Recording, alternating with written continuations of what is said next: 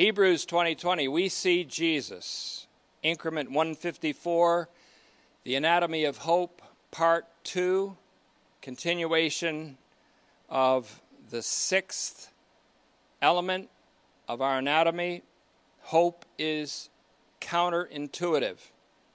I guess if you wanted to add a couple C's to this, you could say that hope is the cryptocurrency of the kingdom of God. But that's another time. We're never finished with the anatomy of hope because the scriptures are themselves a chronicle of hope. Hope is counterintuitive, continued. Hope in the biblical sense is often a counterintuitive expectation. In the words of Paul in Romans 4:18, and this is a central verse to express that counterintuition. Romans 4:18, Abraham, quote, against hope, with hope, he believed.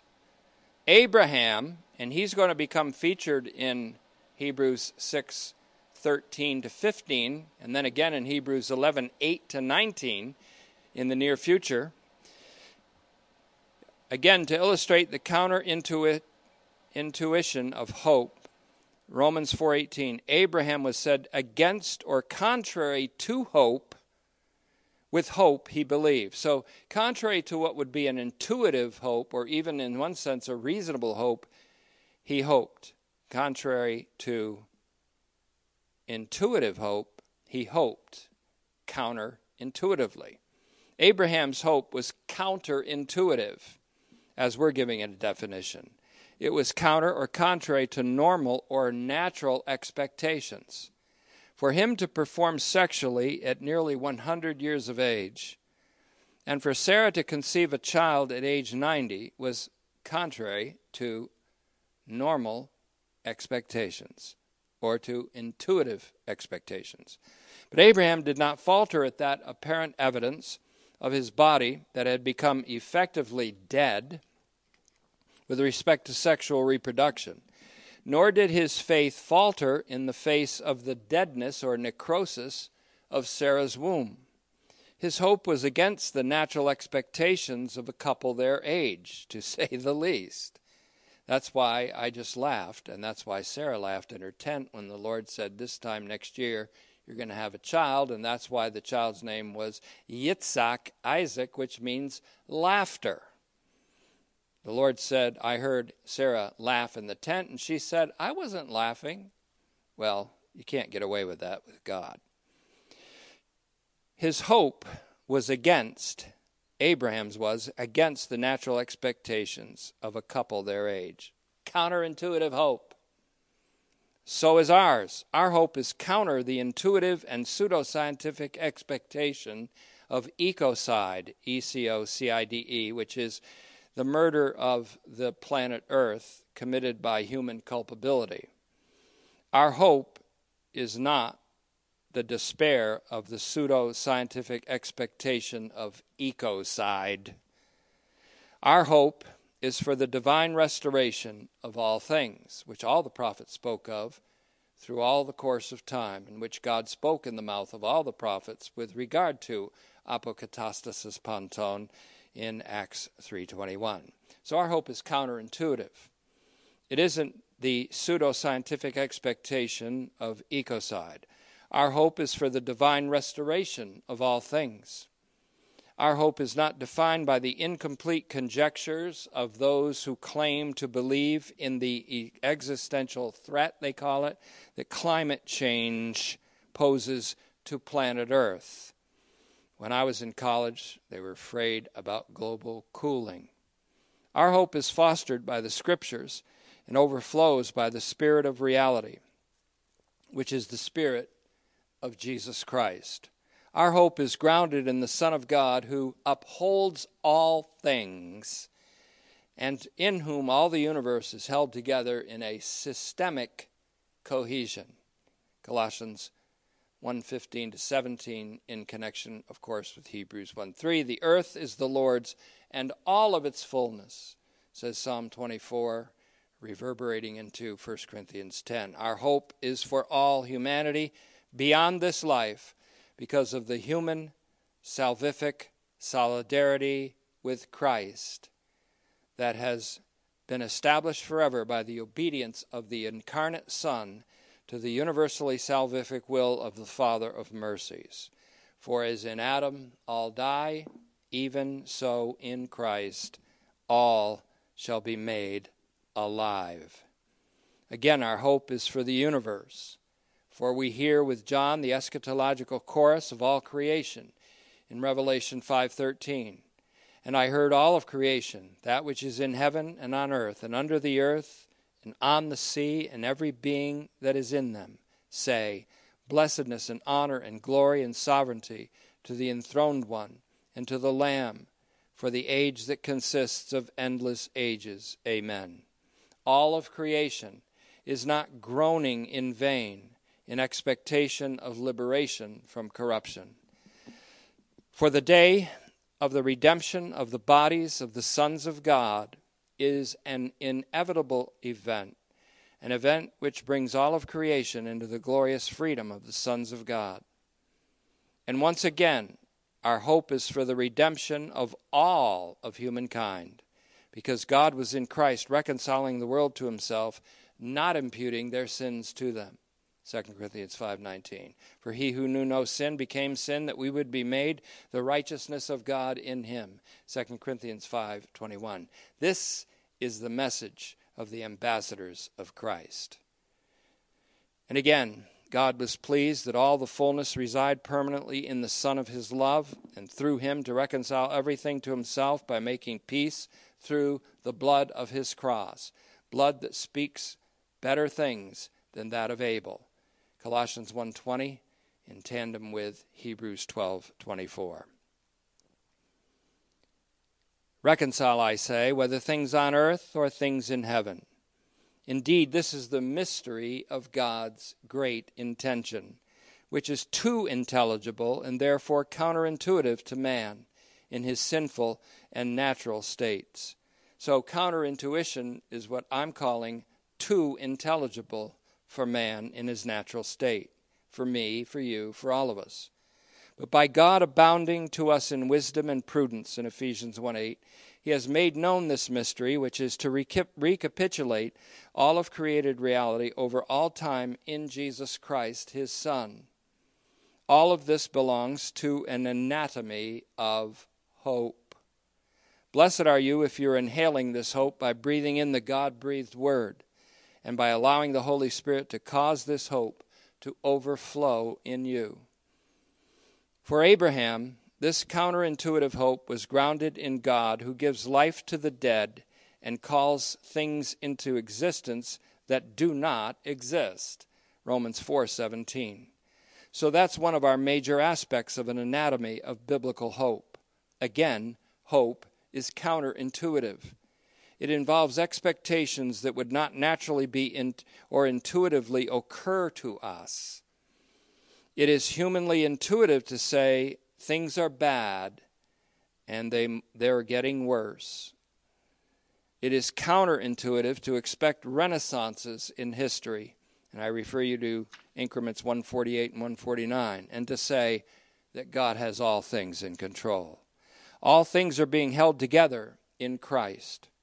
Jesus, God's Son, is upholding all things and in fact carrying all things like an offering to a redemptive conclusion by his powerful decree. In times like these, to recall and paraphrase a maxim of Jesse Jackson, that's right, Jesse Jackson, we don't need dope in our veins, we need hope in our brains. Hope is the cryptocurrency of the biblical believer. There are two appearances of God's Messiah that ought to take up a lot of room in the horizon of our hope. But there is a third or middle appearing. When I say third, I don't mean last, but middle appearing. There is a middle appearing, one which should also occupy a large place in the horizon of our mind and imagination. It is Jesus' present appearing in heaven as our great archpriest. The Holy Spirit, through the PT, the author of the Hebrews homily, wants this middle appearing to occupy our attention And because you see, lots of Christians remember the first appearing, they expect the second appearing, but they're discouraged in between. So God wants to occupy us with the vision of our great archpriest appearing in heaven for us right now. It is a vision that we need in our mind and imagination. It is Jesus present appearing in heaven as our great archpriest. It is this vision that sustains us. Without this vision, people perish, as Proverbs 29:18 indicates. They are paralyzed in a suspension of animation between the first and second appearances of Messiah. They don't understand or comprehend the totality of the significance of the first appearing. They do not understand the significance of the apparent delay for the second appearing. They're falling apart in the middle time when they should be and when we should be occupied with Jesus Christ as our great archpriest. With this vision of Jesus as our great archpriest, we are sustained and energized in a life of faith, hope, and love.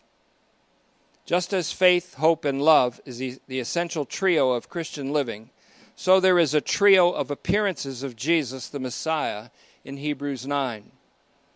He appeared once in the juncture of the ages, at the climax of the ages, to bear the sins of many, Hebrews 9:28a, and to put away by the sacrifice of himself sin itself, in Hebrews 9:26.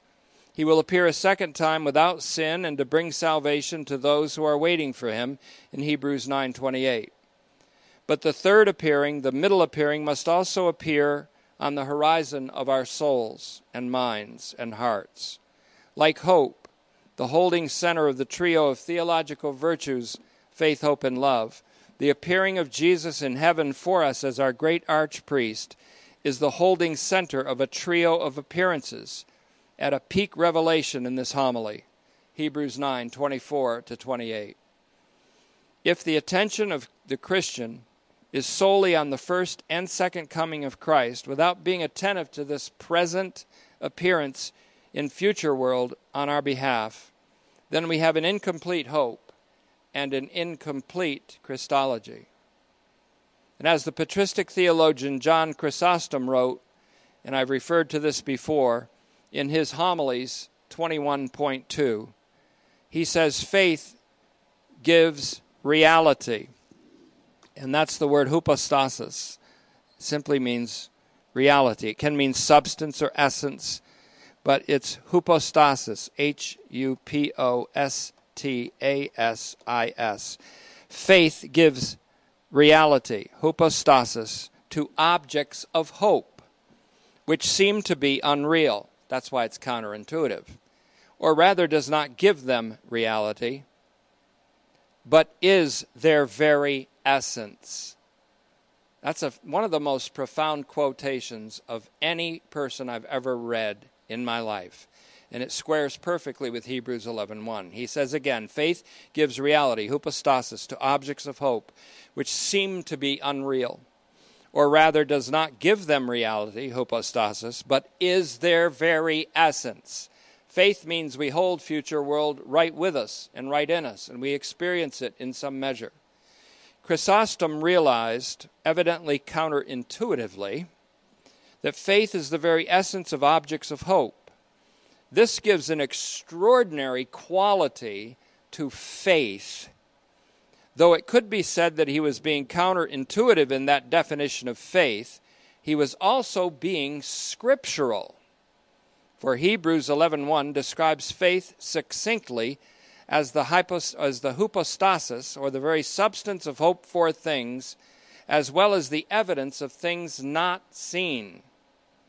The scriptures themselves involve a vast amount of counterintuition, because they are the record of things that surpass the human imagination.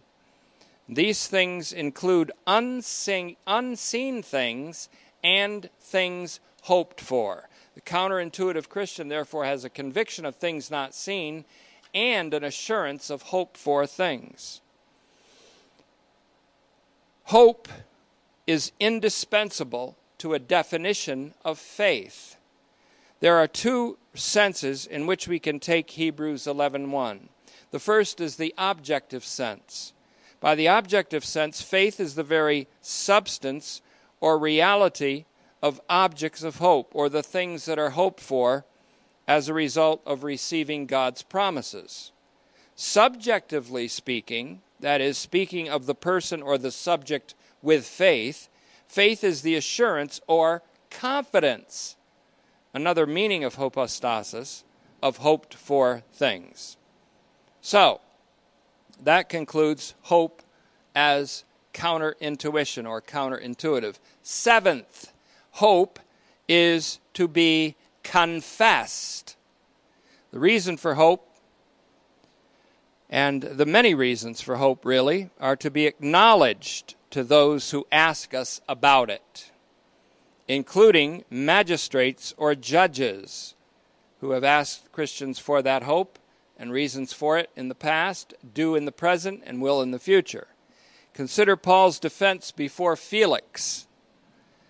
He said in that defense, quote, having a hope in God, which these themselves accept, that his Jewish accusers accept the same hope, that there is going to be a resurrection, both of the righteous and the unrighteous.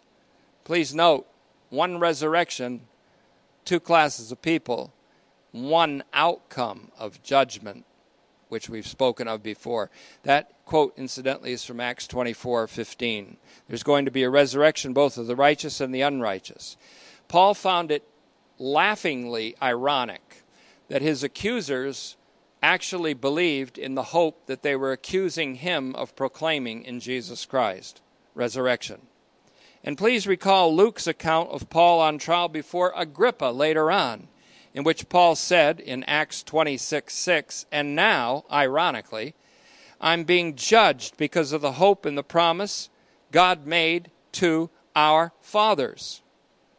As Paul did, so did many others, and so will many others do what 1 Peter 3:15 commands.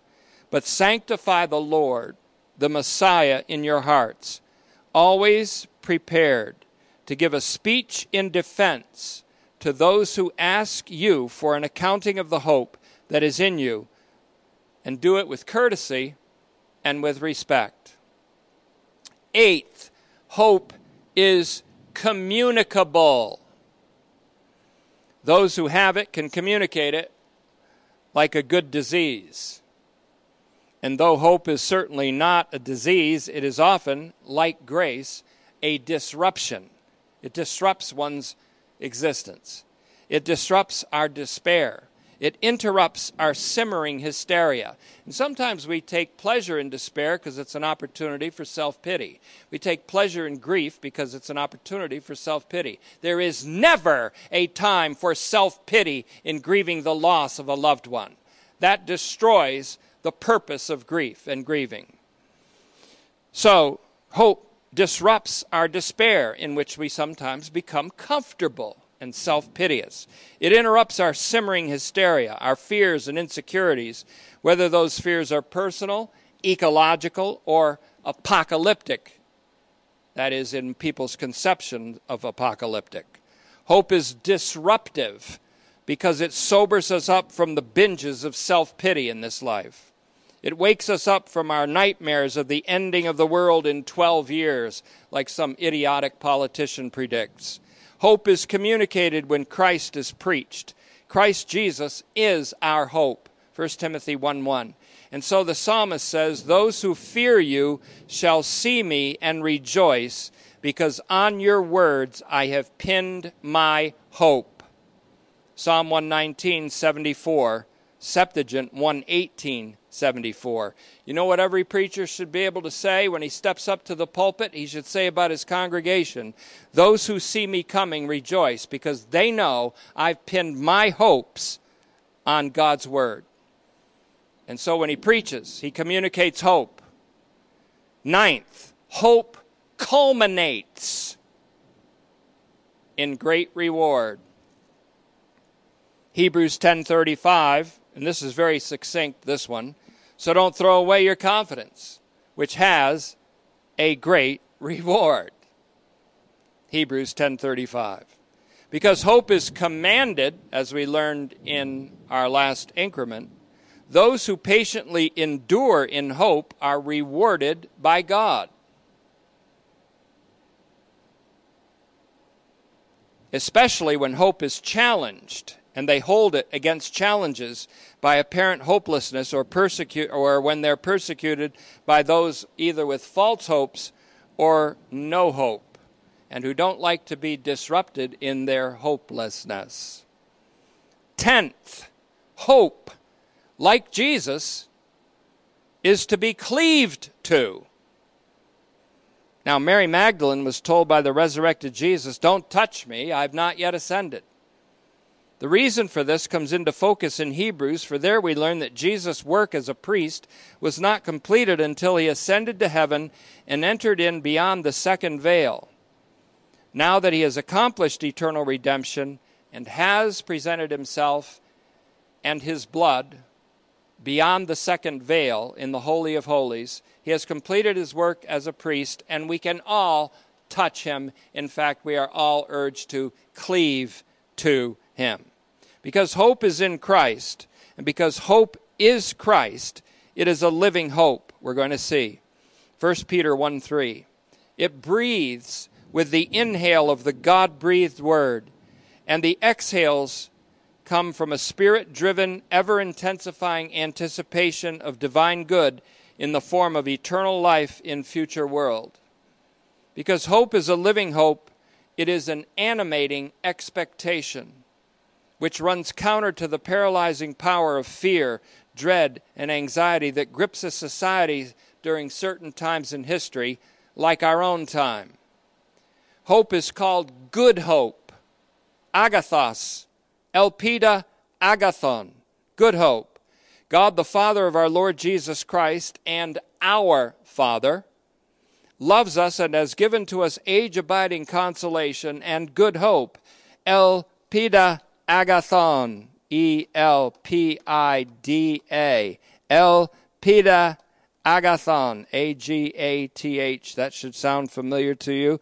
Agathane, make that, because recently we dealt with essential goodness that is God running throughout Hebrews and radiating throughout it. So once again, God, the Father of our Lord Jesus Christ and our Father, loves us and has given to us age-abiding consolation and good hope by grace.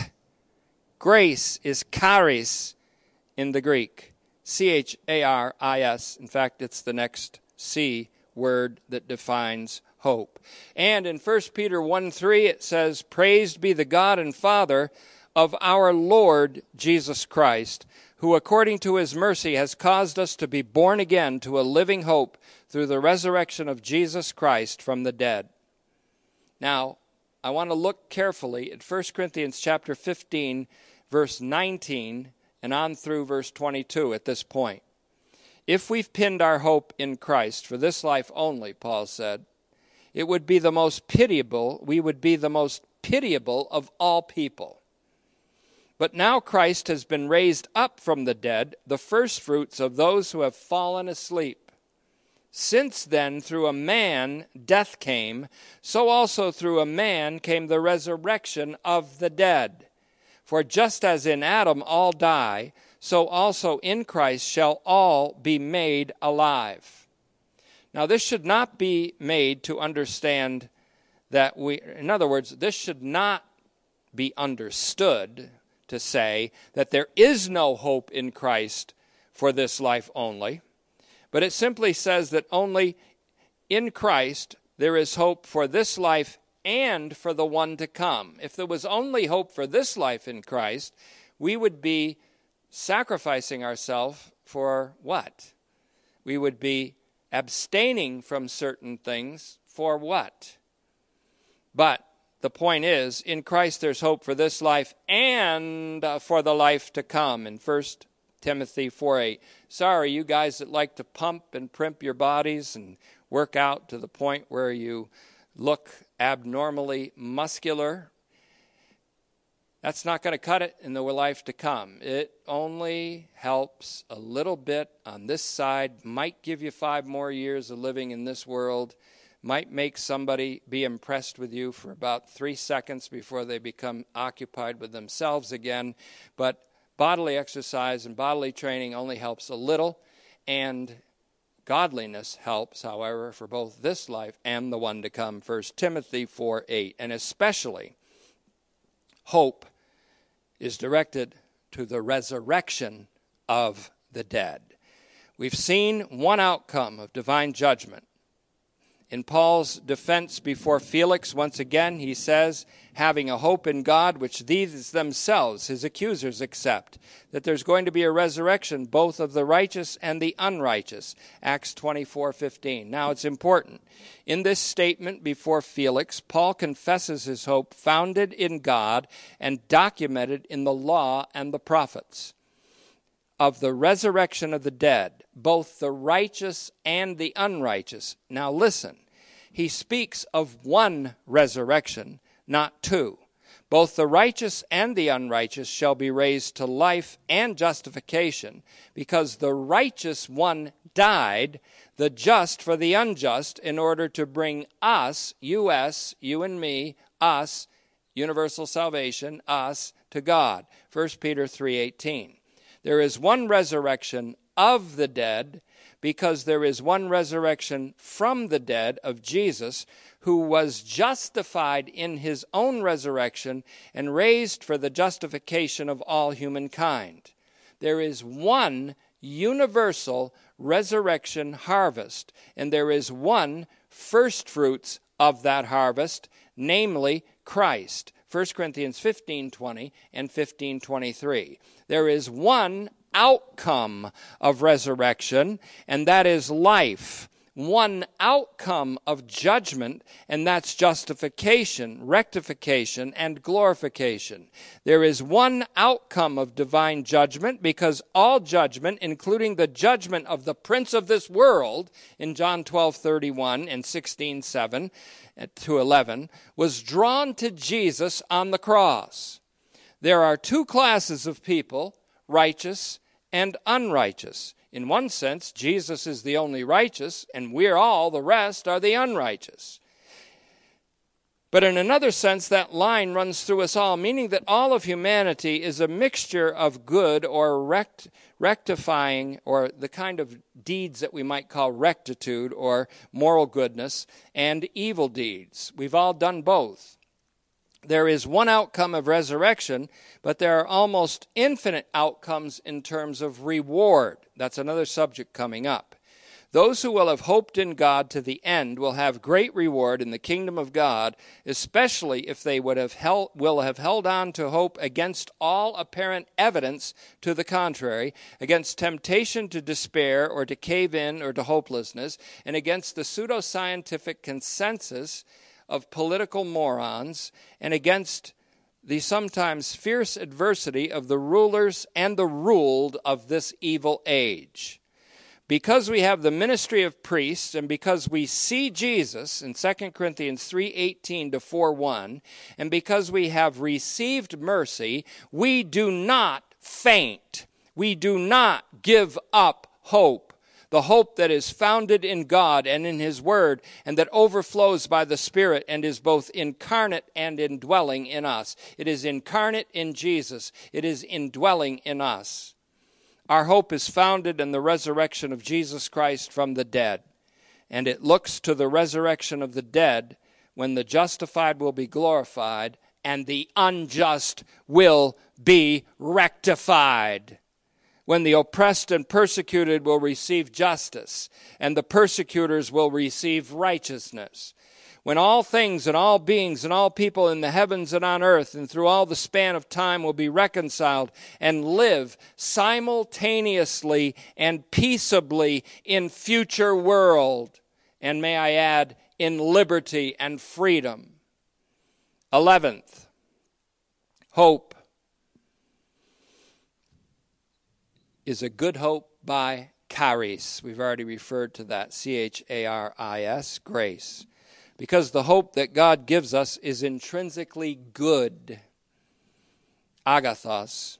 It is the kingdom cryptocurrency that makes the poor in spirit truly rich. It is the Spirit of grace who engenders hope and then causes hope to overflow in us to the degree that it is communicated through us to others. Galatians 5:5 again is also monumental. We through the Spirit wait for the hope of righteousness. We through the Spirit, meaning we wait for the realization of the hope of rectification. The rectification called deorthosis in Hebrews 9:10, the setting right, the making right, and the setting right of all things and all beings and all creatures and all humankind. Our hope is certain, for it's grounded in God and in Christ, and it is given by grace. We don't hope for that which we see, neither do we hope for that which we do not believe will happen. Moreover, we do not hope for that which we cannot envision with the eyes of our heart and imagination. The Holy Spirit, therefore, portrays to the eyes of our heart Jesus. He is always with us, and he will always keep kindling hope. Psalm 71:14, Septuagint 70:14 says this, "But as for me, I will always hope, and will add to all your praise." 12th, and finally, hope, in a word, is Christ. We see Jesus crowned with glory and honor as our hope, as our destiny, as the destiny of all humanity and all of creation, all of time and history. Seeing Jesus, we see the hope that is before us, set before us, as Hebrews 6:18 says. Before us in the Scriptures, we have an anatomy of hope. Seeing Jesus crowned with glory and honor is seeing our future. Therefore, Jesus is our hope incarnate. Christ Jesus is our hope. Christ in and among us is the hope of glory. Our hope is in the region beyond the second veil, where Jesus is, because our hope is Jesus.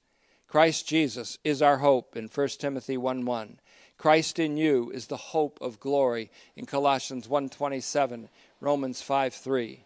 It is an anchor for the soul in Hebrews 6:19. It is Jesus himself beyond the second veil as a forerunner for us. Now, I want to close with an addendum, which I call Atlot, and I've said that many times before. The final part of any doctrine, in my view, is Atlot, on the level of our time. This is a little acronym I use in my study. Atlot. We have to ask ourselves in the 21st century, what is our hope?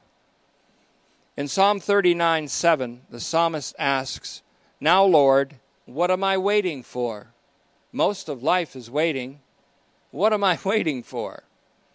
Then he states, "My hope is in you." Now that's an English translation of the Masoretic Hebrew text. But I'm not confused. I'm actually intrigued when I read the Septuagint, which seems to vary in meaning. The Septuagint, Psalm 38:8, which is the Septuagint version of Psalm 39:7, presents an interesting variation. But is it so much a variation? Psalm 38:8, as I translate it from the Greek, and as I get a little help from Pirtisma and others, says, "And now, what is my perseverance?" He doesn't say, "What is my hope?" He says, "What is my perseverance?" And then he answers, "Is it not the Lord? Isn't the Lord himself my perseverance?" The perseverance of the saints, as Calvin called it, is really the perseverance of the Lord. "And from you," he goes on to say, "is my assurance." And guess what word that is? Hypostasis, same word as in Hebrews 11:1. "And from you is my assurance." Now that word hypostasis can either objectively mean my very reality, my substance, my existence, or subjectively it can mean my assurance or my confidence.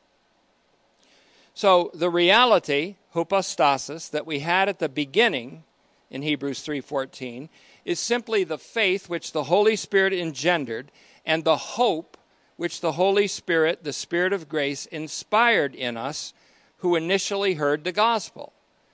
That faith and hope that we have and that we had at the beginning, to which we are urged to hold on until the end. That's all. That's our one job. Instead of highlighting the differences between the English text, which comes from the Hebrew text of Psalm 39:8, or 39:7 rather, and the Greek text of Psalm 38:8, I'd rather engage in a dialectic of the two, and it proves enlightening every time. Instead of saying, "And now, Lord, what am I waiting for?" the Septuagint has, "Now, Lord, what is my perseverance?" A comparison of the two would associate waiting and perseverance and be entirely in line with the concept of the perseverance of hope in 1 Thessalonians 1:3. And it would be entirely in keeping with and in alignment with the necessity of adding perseverance to confidence in Hebrews 10:35-36. Moreover, that the psalmist's hope is in the Lord in both renditions agrees with the perseverance of hope being in Jesus Christ in 1 Thessalonians 1:3, and in line with the truth in Revelation 1:9 that Christian perseverance is the perseverance of Jesus in the Christian. Not I living, but Christ living in me. We call this, and I have in previous messages, you might recall, our one job. Hope is kept alive by an inhale. And that's what you're doing right now, listening to the Word, listening to the Anatomy of Hope, Part 2, under the Holy Spirit, prayerfully asking Him to enlighten you with His Word. So hope is kept alive by an inhale and an exhale in the soul. We inhale hope as we take in the Scriptures, the God-breathed Word, on a regular basis, as the Spirit breathes the Word into us. And we exhale by a participation in Christ's faithfulness and by the strengthened, the more and more confident, in other words, expectation, until hope becomes absolute assurance, immovable confidence, unchallenged and fully established. It becomes the plenary manifestation of hope in immovability. The one job, this one job, is put into colorful form once again by Moltmann. He said this, quote, "The essential thing at present is to perceive in all things and in all the complexes and interactions of life the driving forces of God's Spirit, and to sense in our own hearts the yearning of the Spirit for the eternal life of the future world." I got to say that again. That's an exquisite quote that lines up with Titus 1:2, Titus 3:7, the expectation of eternal life. This kind of sums up what we should be doing right now, our one job, and it sums up the anatomy of hope.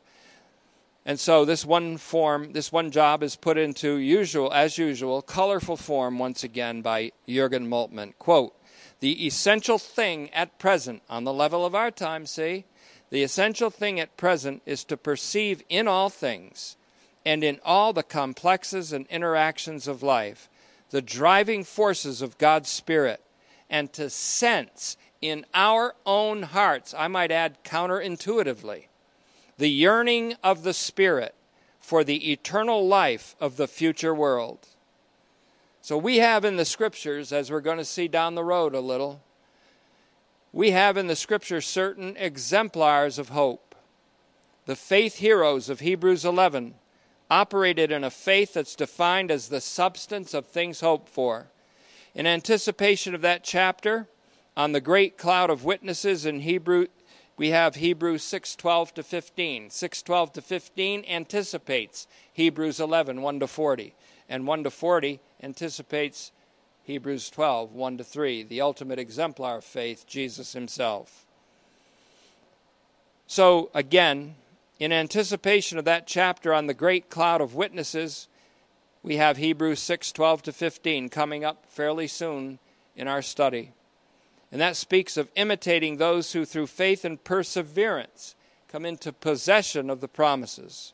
Hebrews 6:13-15 gives the specific example, that again is coming up, of the exemplar Abraham, who came into a full assurance of a promise that was infinitely fortified by a divine oath. We'll see how the promise is fortified and certified by an oath. Two things, and this is the last part of our message, our anatomy of hope. And again, obviously, this is an incomplete anatomy. And the anatomy of hope really runs throughout the course of my entire ministry for now 42 years, and hopefully it will continue on. So this is just kind of a new bounce for it, a new exhortation related to it in the new light of our recent insights. So in closing, two things have been supported and fortified by a divine oath in this upcoming section. First, the promise to Abraham that all the nations would be blessed in his seed. That was such a sure promise that it was fortified by an oath in Genesis 22:16-18. And second, we will find that the oracle, that Jesus is the archpriest forever after the order of Melchizedek, that oracle is also supported and fortified by a divine oath. The promise to Abraham and the oracle in Psalm 110:4 to Jesus are linked in Hebrews 6:18. Consequently, the oath-fortified promise that in Abraham's seed all the nations, meaning all of mankind, will be blessed. You can compare that with Galatians 3:16 and 1 Corinthians 15:22. And the oath-fortified oracle that declared Jesus to be a priest forever like Melchizedek, that promise to Abraham fortified by an oath, that oracle to Jesus fortified by an oath, are linked in such a way that Jesus himself, the ultimate exemplar of faith, is the guarantee and the guarantor of all the nations being blessed. So once again, Jesus is our hope. I hope you see him, and I hope you see your hope in him. Thank you, Father, for this opportunity. Rivet these truths into our soul, for there are many that have been associated with an anatomy of hope, parts 1 and 2. And let this be a larger picture that will allow us to focus on the smaller target that we're about to engage in, the exegesis of Hebrews 6:11-20, before we get into the central section of Hebrews in which a priestly Christology is brought to us with power. We thank you for this in Christ's name. Amen.